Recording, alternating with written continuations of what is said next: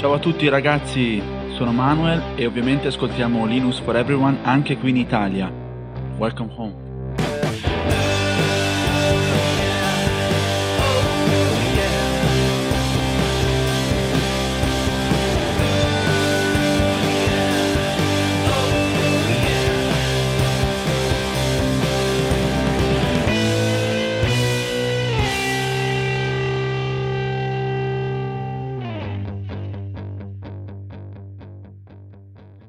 Hey everybody, welcome back to Linux for Everyone, the show about desktop Linux, open source software, and the people creating and enjoying it.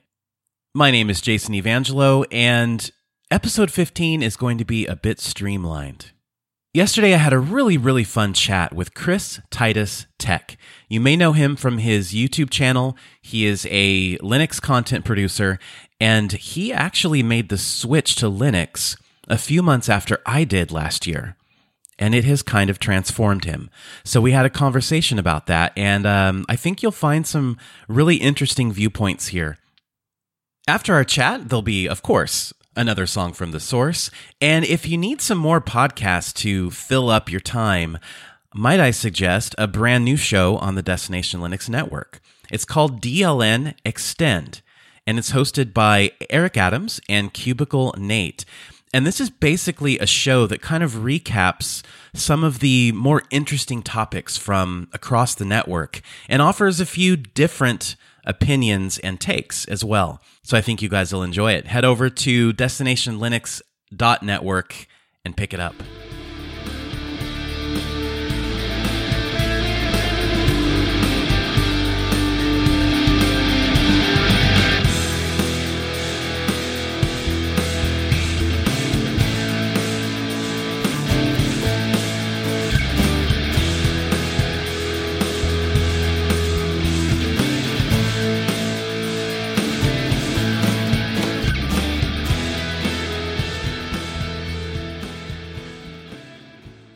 So, Chris, thanks a lot for being on the show. How are you doing?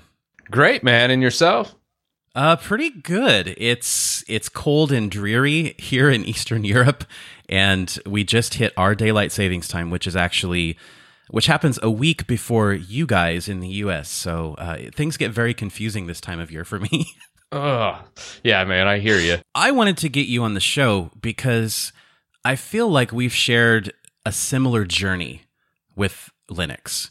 You know, we both adopted Linux roughly a year ago, and we both gradually transitioned our content, and in my case, that's my day job, to covering almost exclusively Linux. So I want to give you a chance to just kind of introduce yourself. You know, who is Chris? What is Chris Titus Tech? And how did you find yourself getting into desktop Linux? So I actually started doing YouTube videos and really getting into technology and just kind of sharing that with everyone. My original videos weren't about Linux at all. It was actually about like Windows Server. And I was just in there and I was watching my videos and I had like this dreary, like, feeling about it. And then I found Linux because of a comment on one of my original videos. And I started going into it and I was like, oh my God, this is really amazing. And it just like reignited that passion I have for technology. And it's really what made my whole YouTube career take off. And I have Linux to thank for that. So as far as me personally, I kind of have been in IT for like 20 years and mainly as Windows support. So most people don't realize that's where most of my skills lie. And what ended up happening is I started a YouTube channel and really got into it. And roughly about a month or two in, I got a couple comments about Linux and I decided, you know what, it's been a while since I tried Linux. And, you know, I jumped into it and it really reignited that passion I have for Linux. And it just took off from there into this whole different beast now, and I absolutely love it. It's, you know, really saved my life in a lot of ways, and that's where I really got my start, and that's kind of what I identify as now. But I still make content for pretty much all the operating systems, but I really focus heavily on Linux. Yeah, I've noticed that. I want to dig more into what you just said. You said it kind of saved your life. How so? So I actually had a dream growing up to where I really wanted to like manage a data center, really get to like a senior systems engineer level. And I actually surpassed that and became like an IT director and really was able to achieve all these things that I've always wanted to achieve. And I got there and I was completely miserable. Like all I did was work, and I never got to see my family very much. And then when I was there, I wasn't even really present because I was working so much. And then I saw my son. He was on YouTube and he was watching like Markiplier or somebody else, and I was like, oh my God. And he was telling me, oh, these guys, they that's all they do. And I was like, really? You can make a career out of that? And it kind of, yeah, that's how I kind of fell into it. And then I was like, well, God, if I could do that, I could spend more time with my family and whatnot. And that's kind of what started me off. I was like, you know what? And I love technology. I always loved tinkering. And I was like, I'll just start making videos with that. So that's kind of what set me on my journey or my path. And that's why it kind of saved my life because, well, I'm able to spend more time with my family and just enjoy life a hell of a lot more than I do when I was in my old position. I mean, it's just a whole ridiculous black and white change that I made between the two. I can relate to that a bit because I went from writing at Forbes, and I'd spent about 4.5 to 5 years doing that. And then I took a completely different path and became a senior technical marketing representative for AMD. Twice the pay, twice the hours. And I was miserable too. Yeah. And it's amazing, and I think it was like, I've been listening a lot to like Gary Vaynerchuk and those type of guys. And my favorite saying from that whole realm is chase happiness and not money. And when I did that, my whole life changed in that regard. And that's kind of where I found Linux as well. So, I mean, it's like this perfect storm of things that happened to get me where I'm at right now. Something I'm really curious about is their preconceived notions about desktop Linux itself. And you mentioned that you had come back to Linux in some way. What were you expecting based on your past experience? Was there anything that really surprised you when you finally jumped into desktop Linux last year? So, yeah, there was a lot of things that surprised me was, I actually had a huge background in server. So as far as Linux server, I've dealt with them for more than a decade, really. And I understood the terminal. I understood all that. But really, it never dawned on me there's an actual desktop Linux. And I've used Ubuntu and some other stuff, but I always kind of just was like, it doesn't play games. It doesn't do what I need it to do. I'm not going to use it. And when I jumped back in, I was just amazed at how far it came. It's just breathtaking. Like, I was just like, oh my God, it can do all this. And I started really jumping into it. And that's when I realized this has come this far in only a year. And I was like, immediately, what's 5 years going to look like? What's 10 years going to look like? And that's what I was like, I'm going all in on Linux. This is amazing. And that's really where it took off. But I mean, for me, really the turning point was when Steam Proton came out, and then they started doing install and play on Linux, where you didn't have to get an terminal. You didn't have to go into wine bottles and do all these hacks to get your game to work. It really changed the game. I continuously beat that same drum, Steam Proton. I am floored. Well, I should back up. Once I said in a Forbes article that it was miraculous, it was outstanding how in 1 year you went from being able to play 0 Windows exclusive games on Steam, right, to playing something like 6,000 that ran well. But after I had the interview with Codeweavers, they were like, hey, that's like 25 years of work that made that possible, man. But it is brilliant how Valve was able to harness that and turn it into an easy, transparent tool. And that's where I think a lot of the things in Linux is just kind of fallen down a little bit. Is there's so many other tools, not just Proton, that are amazing on Linux. There's just no ease of use, and it just takes that little bridge. Like for Wine, it was Proton or Steam that jumped in, but I see other things that have happened, and I'm like, it's only a matter of time before people just make it a lot easier. Like most people that watch me know that I'm no fan of Ubuntu, but one thing that like Ubuntu and Canonical did was made desktop Linux appeal to the average user. So, I mean, it's really interesting to see all these other pieces just laying there, waiting for someone to easily connect it to where my mom can pick up Linux and use it. And I just see more every day. It seems like there's a new advancement in this front of ease of use. Do you think that there are Linux distributions out there right now that your mother or your grandmother could pick up and use? Yeah. So like my mother-in-law, I installed Linux Mint for her, and she's been using that for 1.5 years now. So I put that on her system because she kept getting infected, and all she used it for was web browsing. And I was always thought, well, Linux is great at web browsing, and you pretty much don't have to worry as much about viruses and those types of things when it came to having a Linux system. So I just installed that on her and just said, go. And literally now I go over there every week for family dinner, and no longer am I sitting there fixing her computer every week. Instead, we're actually able to eat dinner and talk about other stuff. And that's just because Linux just works once it gets going. And that's the thing that's just awesome. It's extremely stable. And that's a win for both of you. Well, Chris, you mentioned Ubuntu. Is Ubuntu still the devil? You gotta love the clickbait titles. Yeah, so like Ubuntu does a lot of things I don't particularly like, but at the same time, I can still appreciate them as a company. So I think the major thing that I kind of was playing to there is I don't like their snaps packages and some of the things like when it comes to Linux, everything's free and open, but when it comes to snaps, they have like this hold on their central repository for snaps in general. And I know that they're kind of transitioning more and more packages into snaps, like Chromium in the latest release of, I think, 1910, and they're even backdating it to 1904. And that's why I'm like not a huge fan of Canonical or Ubuntu.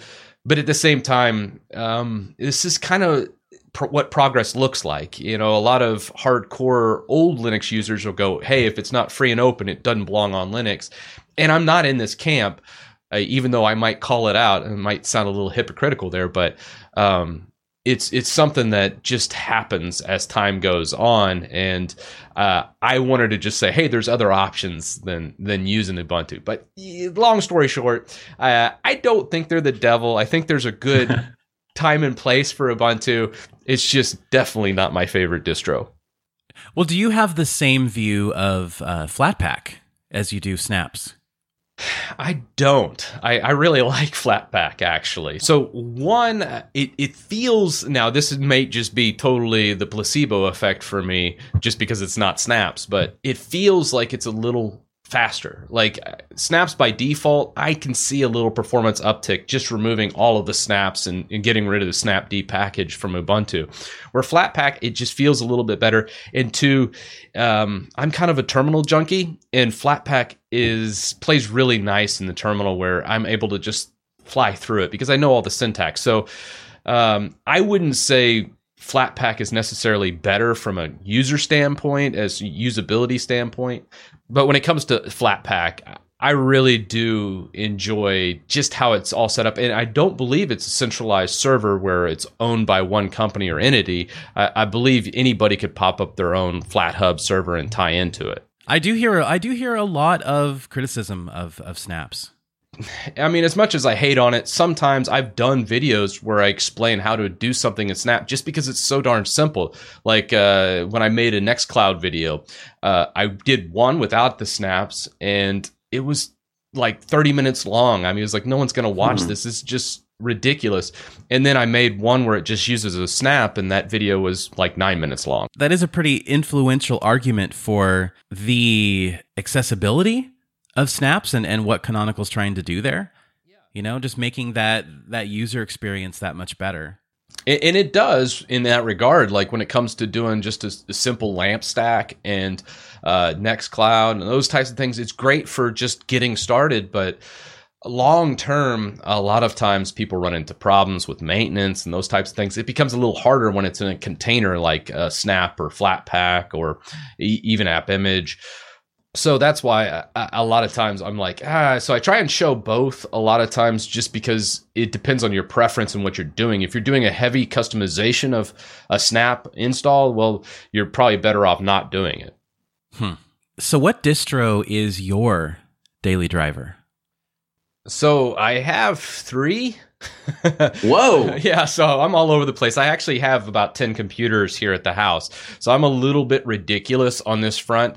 And a lot of it is I just want to stay well versed in, whether it's RHEL or whether it's, Arch-based systems or Debian-based systems. I want to use all 3 on a daily basis because you lose a little bit when something doesn't become your daily driver. So as far as here in the studio, I typically kind of bounce around a little bit, but lately that's been Manjaro. Inside on my production machine, I really like Debian, vanilla Debian, with just kind of building that out. And then on a lot of laptops and things, I've been using Fedora a lot. So, and those are older laptops. So, if I was running like a newer hybrid graphics laptop, I'd probably do like Pop! OS. But I'm kind of all over the place when it comes to distros. And that's why like my big thing has always been distros don't matter once you learn the package manager, because that's really the look and feel, and the package manager itself is the only thing that differentiates the distros. And that's why I kind of wanted to say, instead of focusing on fragmentation, I focus on just Linux as a whole. And then when I'm teaching something, I like, hey, if you're using this or that, it shouldn't matter. The commands are relatively the same, and that way, no matter what distro you're on, you could follow a lot of my guides. Now, I'm going to take a shot in the dark, though, and guess that if someone comes to you and says, hey, I want to ditch Windows and try out this desktop Linux thing, I'm guessing that you don't recommend to them the same distros that you use. Yeah. Pretty much. There's a couple caveats to that. Like Fedora, depending on their usage, I might recommend. But for the most part, I'm always like, hey, you probably need to use Linux Mint or Pop! OS are probably my 2 biggest ones. And then probably Kubuntu as well. I really like Kubuntu because I'm a kind of a KDE guy when it comes to desktop environments. When I even made the Pop! OS install video, I showed people how to switch to KDE desktop environment, which is a bit of an abomination. I've always wanted to keep Pop, because Pop! OS is my daily driver, but I've actually wanted to play around with XFCE on Pop or KDE on Pop or Budgie on Pop or, whatever. But it seems like whenever I install an alternate desktop environment, things start looking a little strange. Have you noticed that? And I mean, do you have any tips for people who want to do that? Yeah, so like usually when it comes to 2 very different ones, like when you install KDE alongside of GNOME, typically that one runs pretty smooth and pretty okay. However, when you start getting some shared resources, things get a little wonky.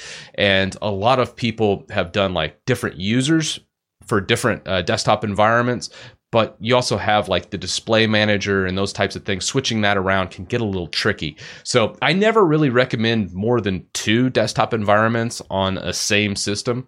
And usually those 2 are almost always GNOME and KDE as far as flipping back and forth. So it's a personal preference thing, but I kind of like that. And I've actually had some people kind of yell at me in the comments about using GNOME and KDE on the same one, where I actually like the Nautilus file manager a little bit better than Dolphin under KDE. So a lot of times I will actually use Nautilus in KDE and people are like, oh no.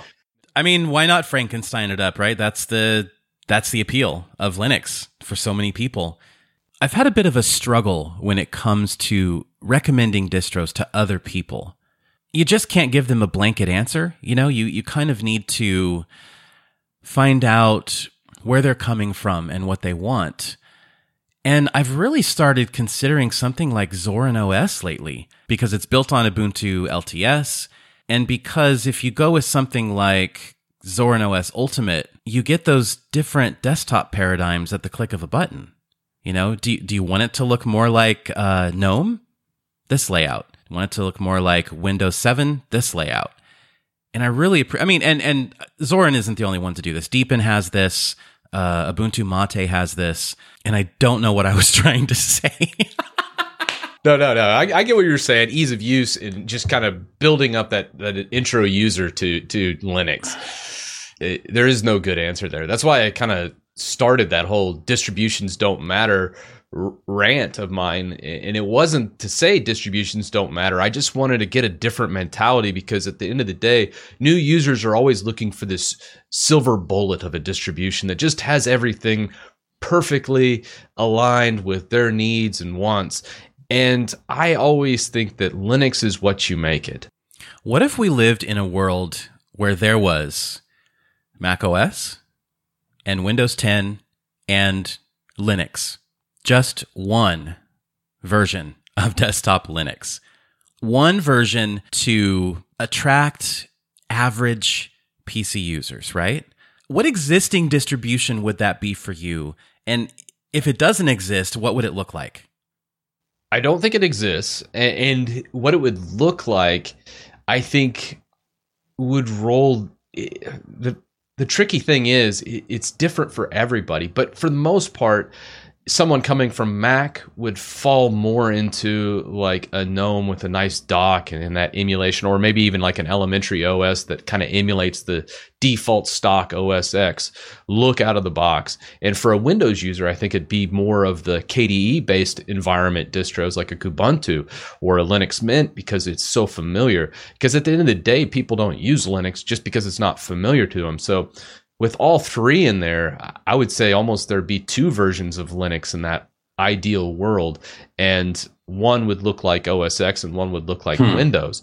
Well, I want to move on to your YouTube channel a bit, because I am kind of a dinosaur when it comes to content, right? When it comes to the content that I create, I'm a writer.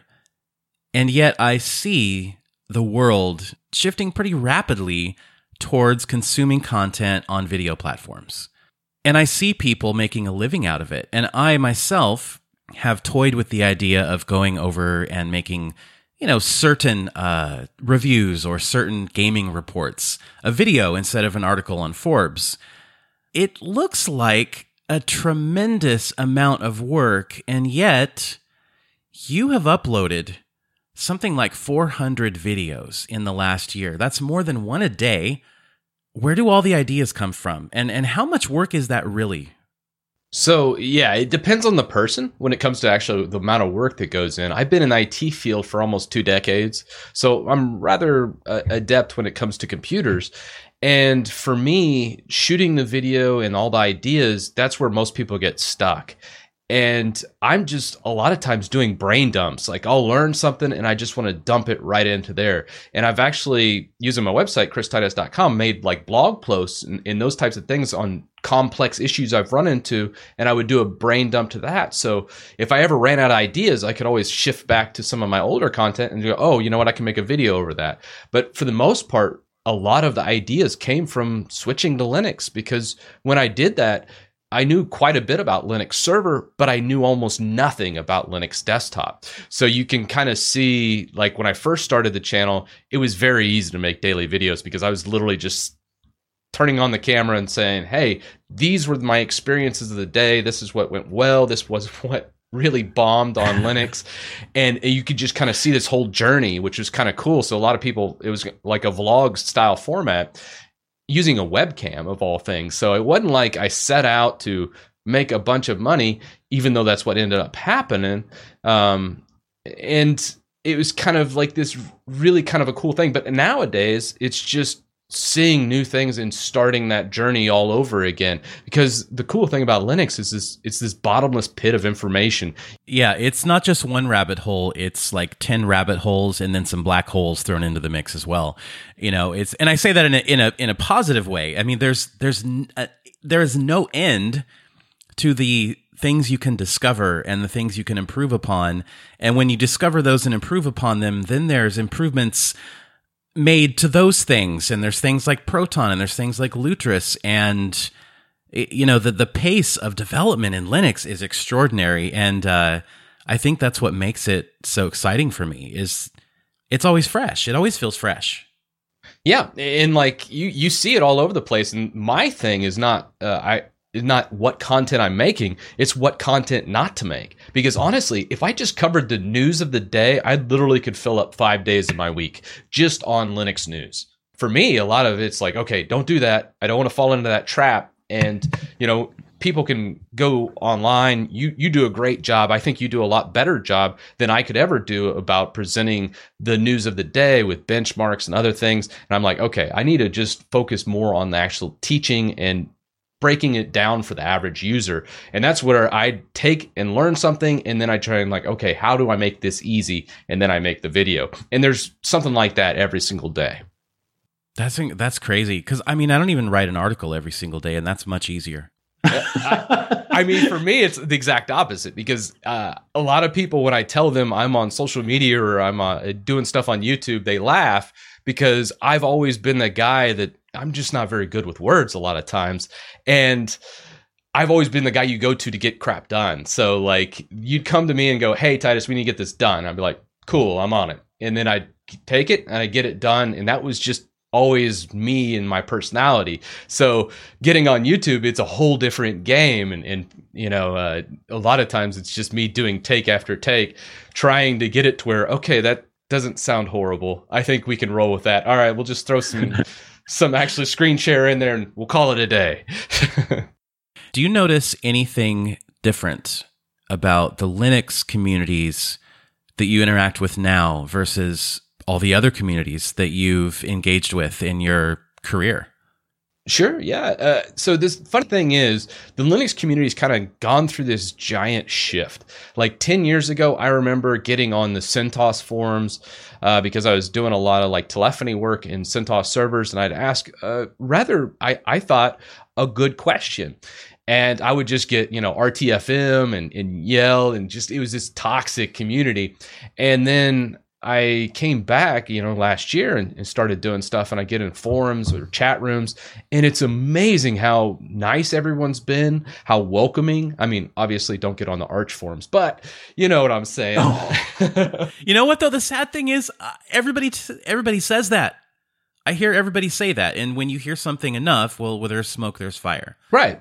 And that was just because that's where the Linux community was. It was this really small, avid group of fans that just loved Linux, but they weren't necessarily people persons. And when it started expanding and getting better and better, more people jumped on, and now it's extremely welcoming. I think the Linux community is probably the best community. Now, obviously, I might have a little bias here, but it is amazing how helpful everyone's been to me in my journey. Like most people, half my video ideas have come from comments and people going to my videos and watching them and go, oh, you should try this. And I'm like, oh my God, I didn't even know about that. Oh man, I could talk about that for days. It's the same thing with me. Half of my articles, the ton of my podcast ideas, the things that I try are from the Linux community taking the time to just say, hey, you should check this out. And not just say it. People have written guides. Yeah. People have done like screen shares with me in a private message on Telegram showing me how to do something. It's so much different than just pointing to something you've already published for the world, going, yeah, here's this guide. It's so incredible that people would take the time to just do that personally for you one-on-one. And that is so true. And it's amazing how that has happened. So when people say the Linux community is toxic, I'm like, all right, this guy just hadn't used Linux in a long time, is what I gather from that. Because you look at more of the toxic side of things, a lot of it comes from Windows. Like some of my Windows videos has probably the most toxic comments of all on my channel, which is kind of hilarious because those videos were like, some of them were opinion pieces. Of course, you're going to get toxicity when you ever do an opinion piece, but some of them were just straight up guides where I was just like, no nonsense. Here's how to clean up Windows. And these are the 3 steps you need. And it very simple. And then I'll get some really, really nasty comments that you're like, oh, yikes, if I didn't have thick skin, I'd probably go cry in a corner on that one. You know what, though? There's toxicity in every community. It's just to what degree, to what percentage? Yep, exactly. Here's a more difficult question. If you had to point to one mindset in the Linux community that you wish would change, what would that be? Acceptance. I would say when it comes down to it, there's still a small percentage of the Linux population that thinks that you're impure if you use anything else. And I think that should change. I really do wish people would understand, people coming over to Linux, it's not like a light switch. You can't just come on and off. You need to dual boot and gradually get into it. And that is a messy thing. It's something they're going to have to learn a whole new OS. And it's not something really easy, like just switch to Linux. It needs to be more, it's a gradual effect, and I wish more people understood that in the Linux community and would not pass judgment on those that still use Windows or Mac. Well said. Well said. So circling back to your YouTube channel and the content that you're producing, I hear so many people say that Linux does not have mainstream appeal. And sure, you're not at the numbers of Linus Tech Tips with 15 million, but you have gone from basically 0 to more than 81,000 subscribers in less than a year. What's driving that? What's behind that growth? So a lot of that is curiosity. I think a lot of people don't realize that when it comes to 80,000 subscribers in that year, a lot of that is Windows or Mac users coming over and going, what's this Linux? It plays games, it does this. And a lot of it is people curious. And probably the best comment I ever get is, hey, I tried Linux, or I came over and I did this. And I'm like, hey, that's fantastic. You know, let us know. Let me see who can help. And I try and point everybody to points of help as far as adopting Linux. But I do understand sometimes Linux isn't for everyone. So I think it's about that inclusion aspect of it. My big thing, I always say as a tagline, I want to give you the power of choice. Really, once you understand Windows, you understand Mac, you understand Linux, the clear winner in the future, 5 years from now, to me, as clear as day is going to be Linux. And that's where I think a lot of people are starting to get to that realization, just showcasing what it can do, and then telling people in a very simplistic format how to do it. It is such a powerful tool, and I wish more people did it, because obviously 80,000 starting with just a webcam and some crappy audio using like a Yeti mic, and then growing that quickly in just literally months. That's kind of crazy. And I think there's a lot of growth there. So someone out there listening to this that wants to jump on YouTube, there's still a ton of things to do, because there's plenty of people that watch my content and go, yeah, I like what he's saying, I just not so sure about this guy. So I think there's still a lot of there's still a lot of growth there, man. There's still a lot of growth. So I think other people could do it. I just wish more people approached it in that simplistic manner and trying to help people transition. Well, you've had a few hundred videos to illustrate your point, but what if you only had 60 seconds? What do you say? I think if you look at some of the greatest salespeople of all time, and you look at like Zig Ziglar, and he the famous, hey, I want you to sell me this pen, I would ask them questions and listen to the person. I think that's lost in a lot of today's society. And instead of trying to sell someone on Linux, listen to their needs, listen to their problems that they have with their existing OS, whether it's Mac or Windows, and then go, you know what, based on what you've told me, you already would love Linux. So a lot of it isn't selling Linux. A lot of it's just presenting the options and then listening to people and their current problems, because I couldn't tell you how many people that come up to me and go, oh my God, Windows 10 updates, I'm going to shoot myself. Is there anything that you still feel lures you back into Windows or Mac OS for that matter? Sure, like Mac OS, no, because I never really have been an avid Mac person. I've always just thought they're kind of overpriced. But when it comes to Windows, there are still some things. Certain aspects of gaming, such as like PUBG, Fortnite, and those types of things. Whenever a buddy calls me up, I have one that lives up in Oklahoma, and he'll call me up and like, hey, let's play a game of PUBG. I'm like, all right, well, give me a minute to update. So I always like, give me a couple hours leeway because I'm going to have to do some updates. But other than that, I mean, it's getting to the point where I don't think I've booted into my Windows partition in 2 months. You've been in the Windows industry as a professional for 20 years? What happens January 2020? And you know what I'm referring to, of course, the, Windows 7 end of support. Do you think that we see any kind of noticeable uptick in Linux adoption, or do you think we just see a higher share of Windows 10? No, I don't think either. So here's what happens with users. A lot of people just don't understand is people will just keep using it, and they'll just keep using it until something happens. That's just the world we live in. Now, what'll end up happening is after 2020, they'll stop getting security updates, and then eventually people will graduate to both to Linux and then also, Windows 10 to an extent, because some people just can't leave that ecosystem. And when that happens, it's just a slow trickle. It's not like there's a hard deadline. Think of like Y2K for, the older people in the audience. It's just almost like it happened, but I'm going to keep using this. And then really, I think the only time you see a big shift is, let's say, a really bad ransomware came out, or like in 2017 when the NSA tools got leaked and there was a huge surge of ransomware. People were just infecting Windows PCs left and right. I think it'll take quite a few more of these issues and events to happen to really see more of a push to Linux from Windows 7. And I think that'll also, from the negative aspect, this is kind of what happens, but from a positive aspect, Linux will also lure people over by having more compatibility with gaming, more compatibility just in hardware in general. So a lot of this is in that realm. What I worry about is like Windows making foldable phones and attachment accessories that tack onto things and just change the game a bit. Have more of that vendor lock-in.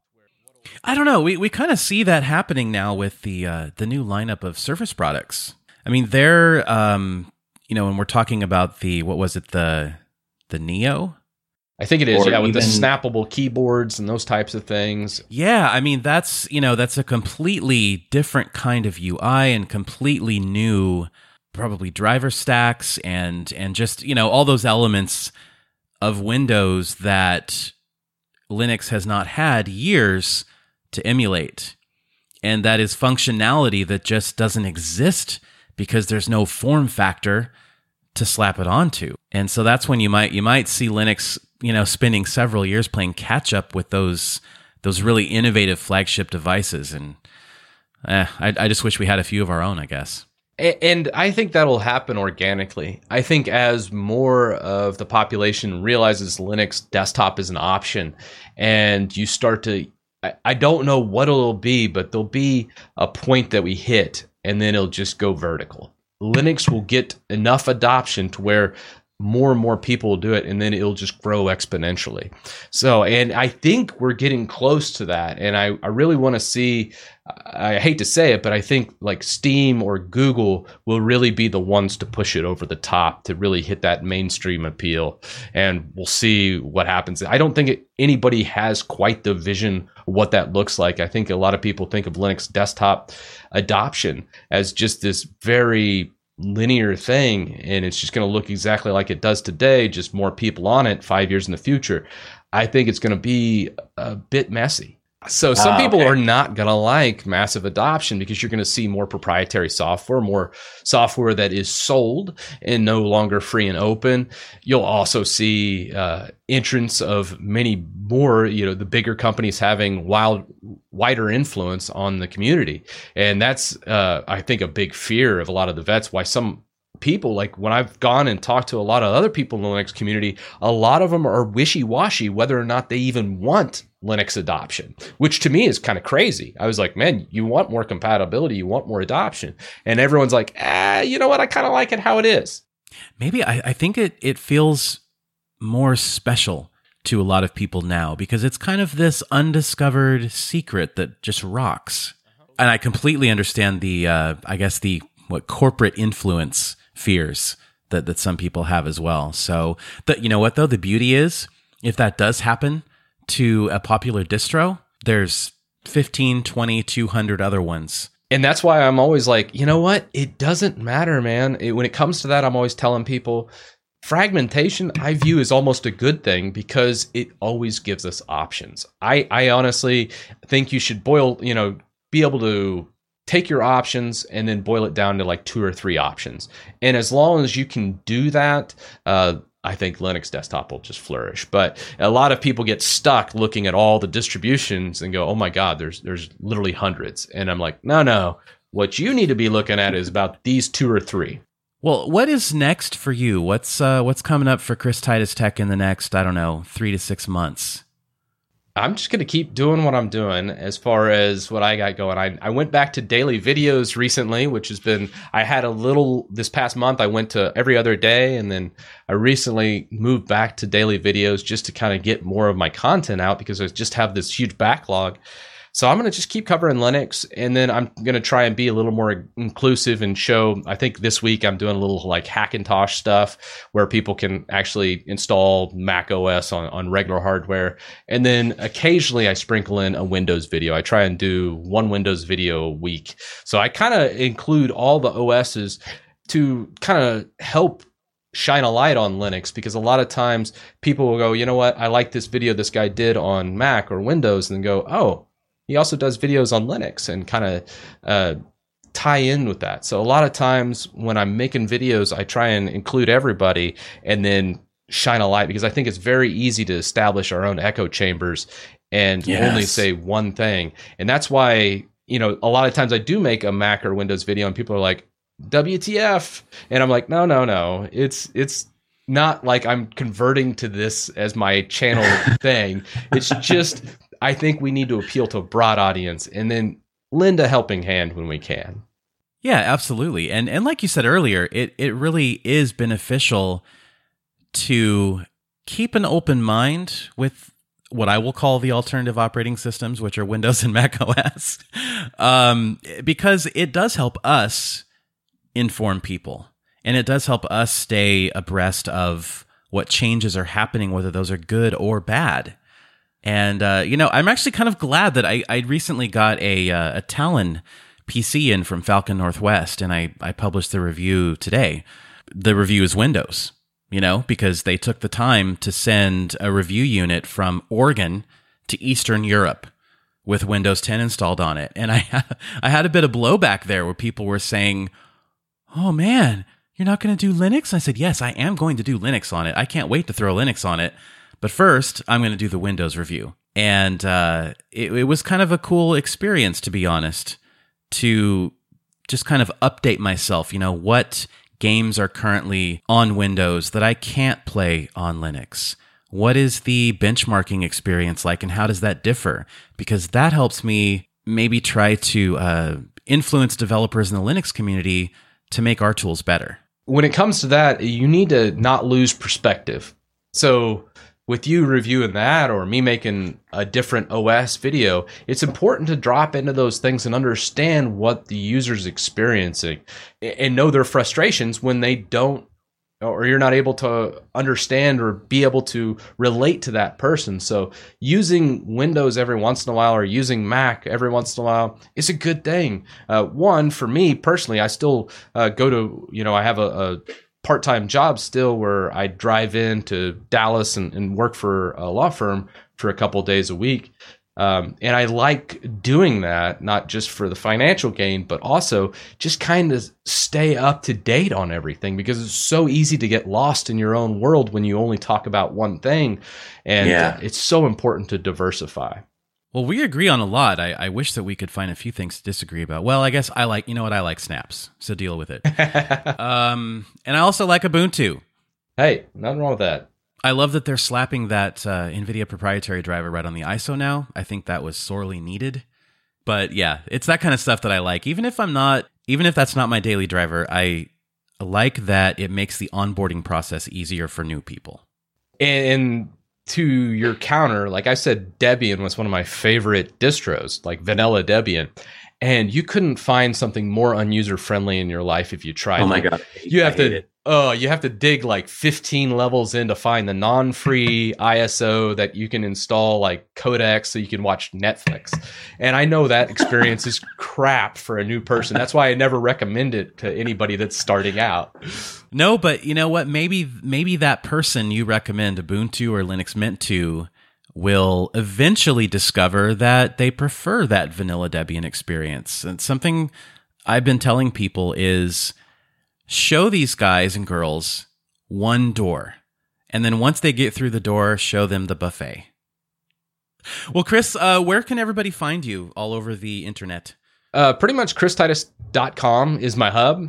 So you can get me everywhere from there. You can hit me up on Twitter. I even have a Twitch channel and YouTube, and I'm a little bit all over the place. So it's where you can't is really the big thing, and the only place you can't is Facebook. I think they're the devil. Well, listen, man, thank you for spending your morning with me, and I really enjoyed the chat. And anytime you want to head back over, open door. Thanks, man. I appreciate it. It was great.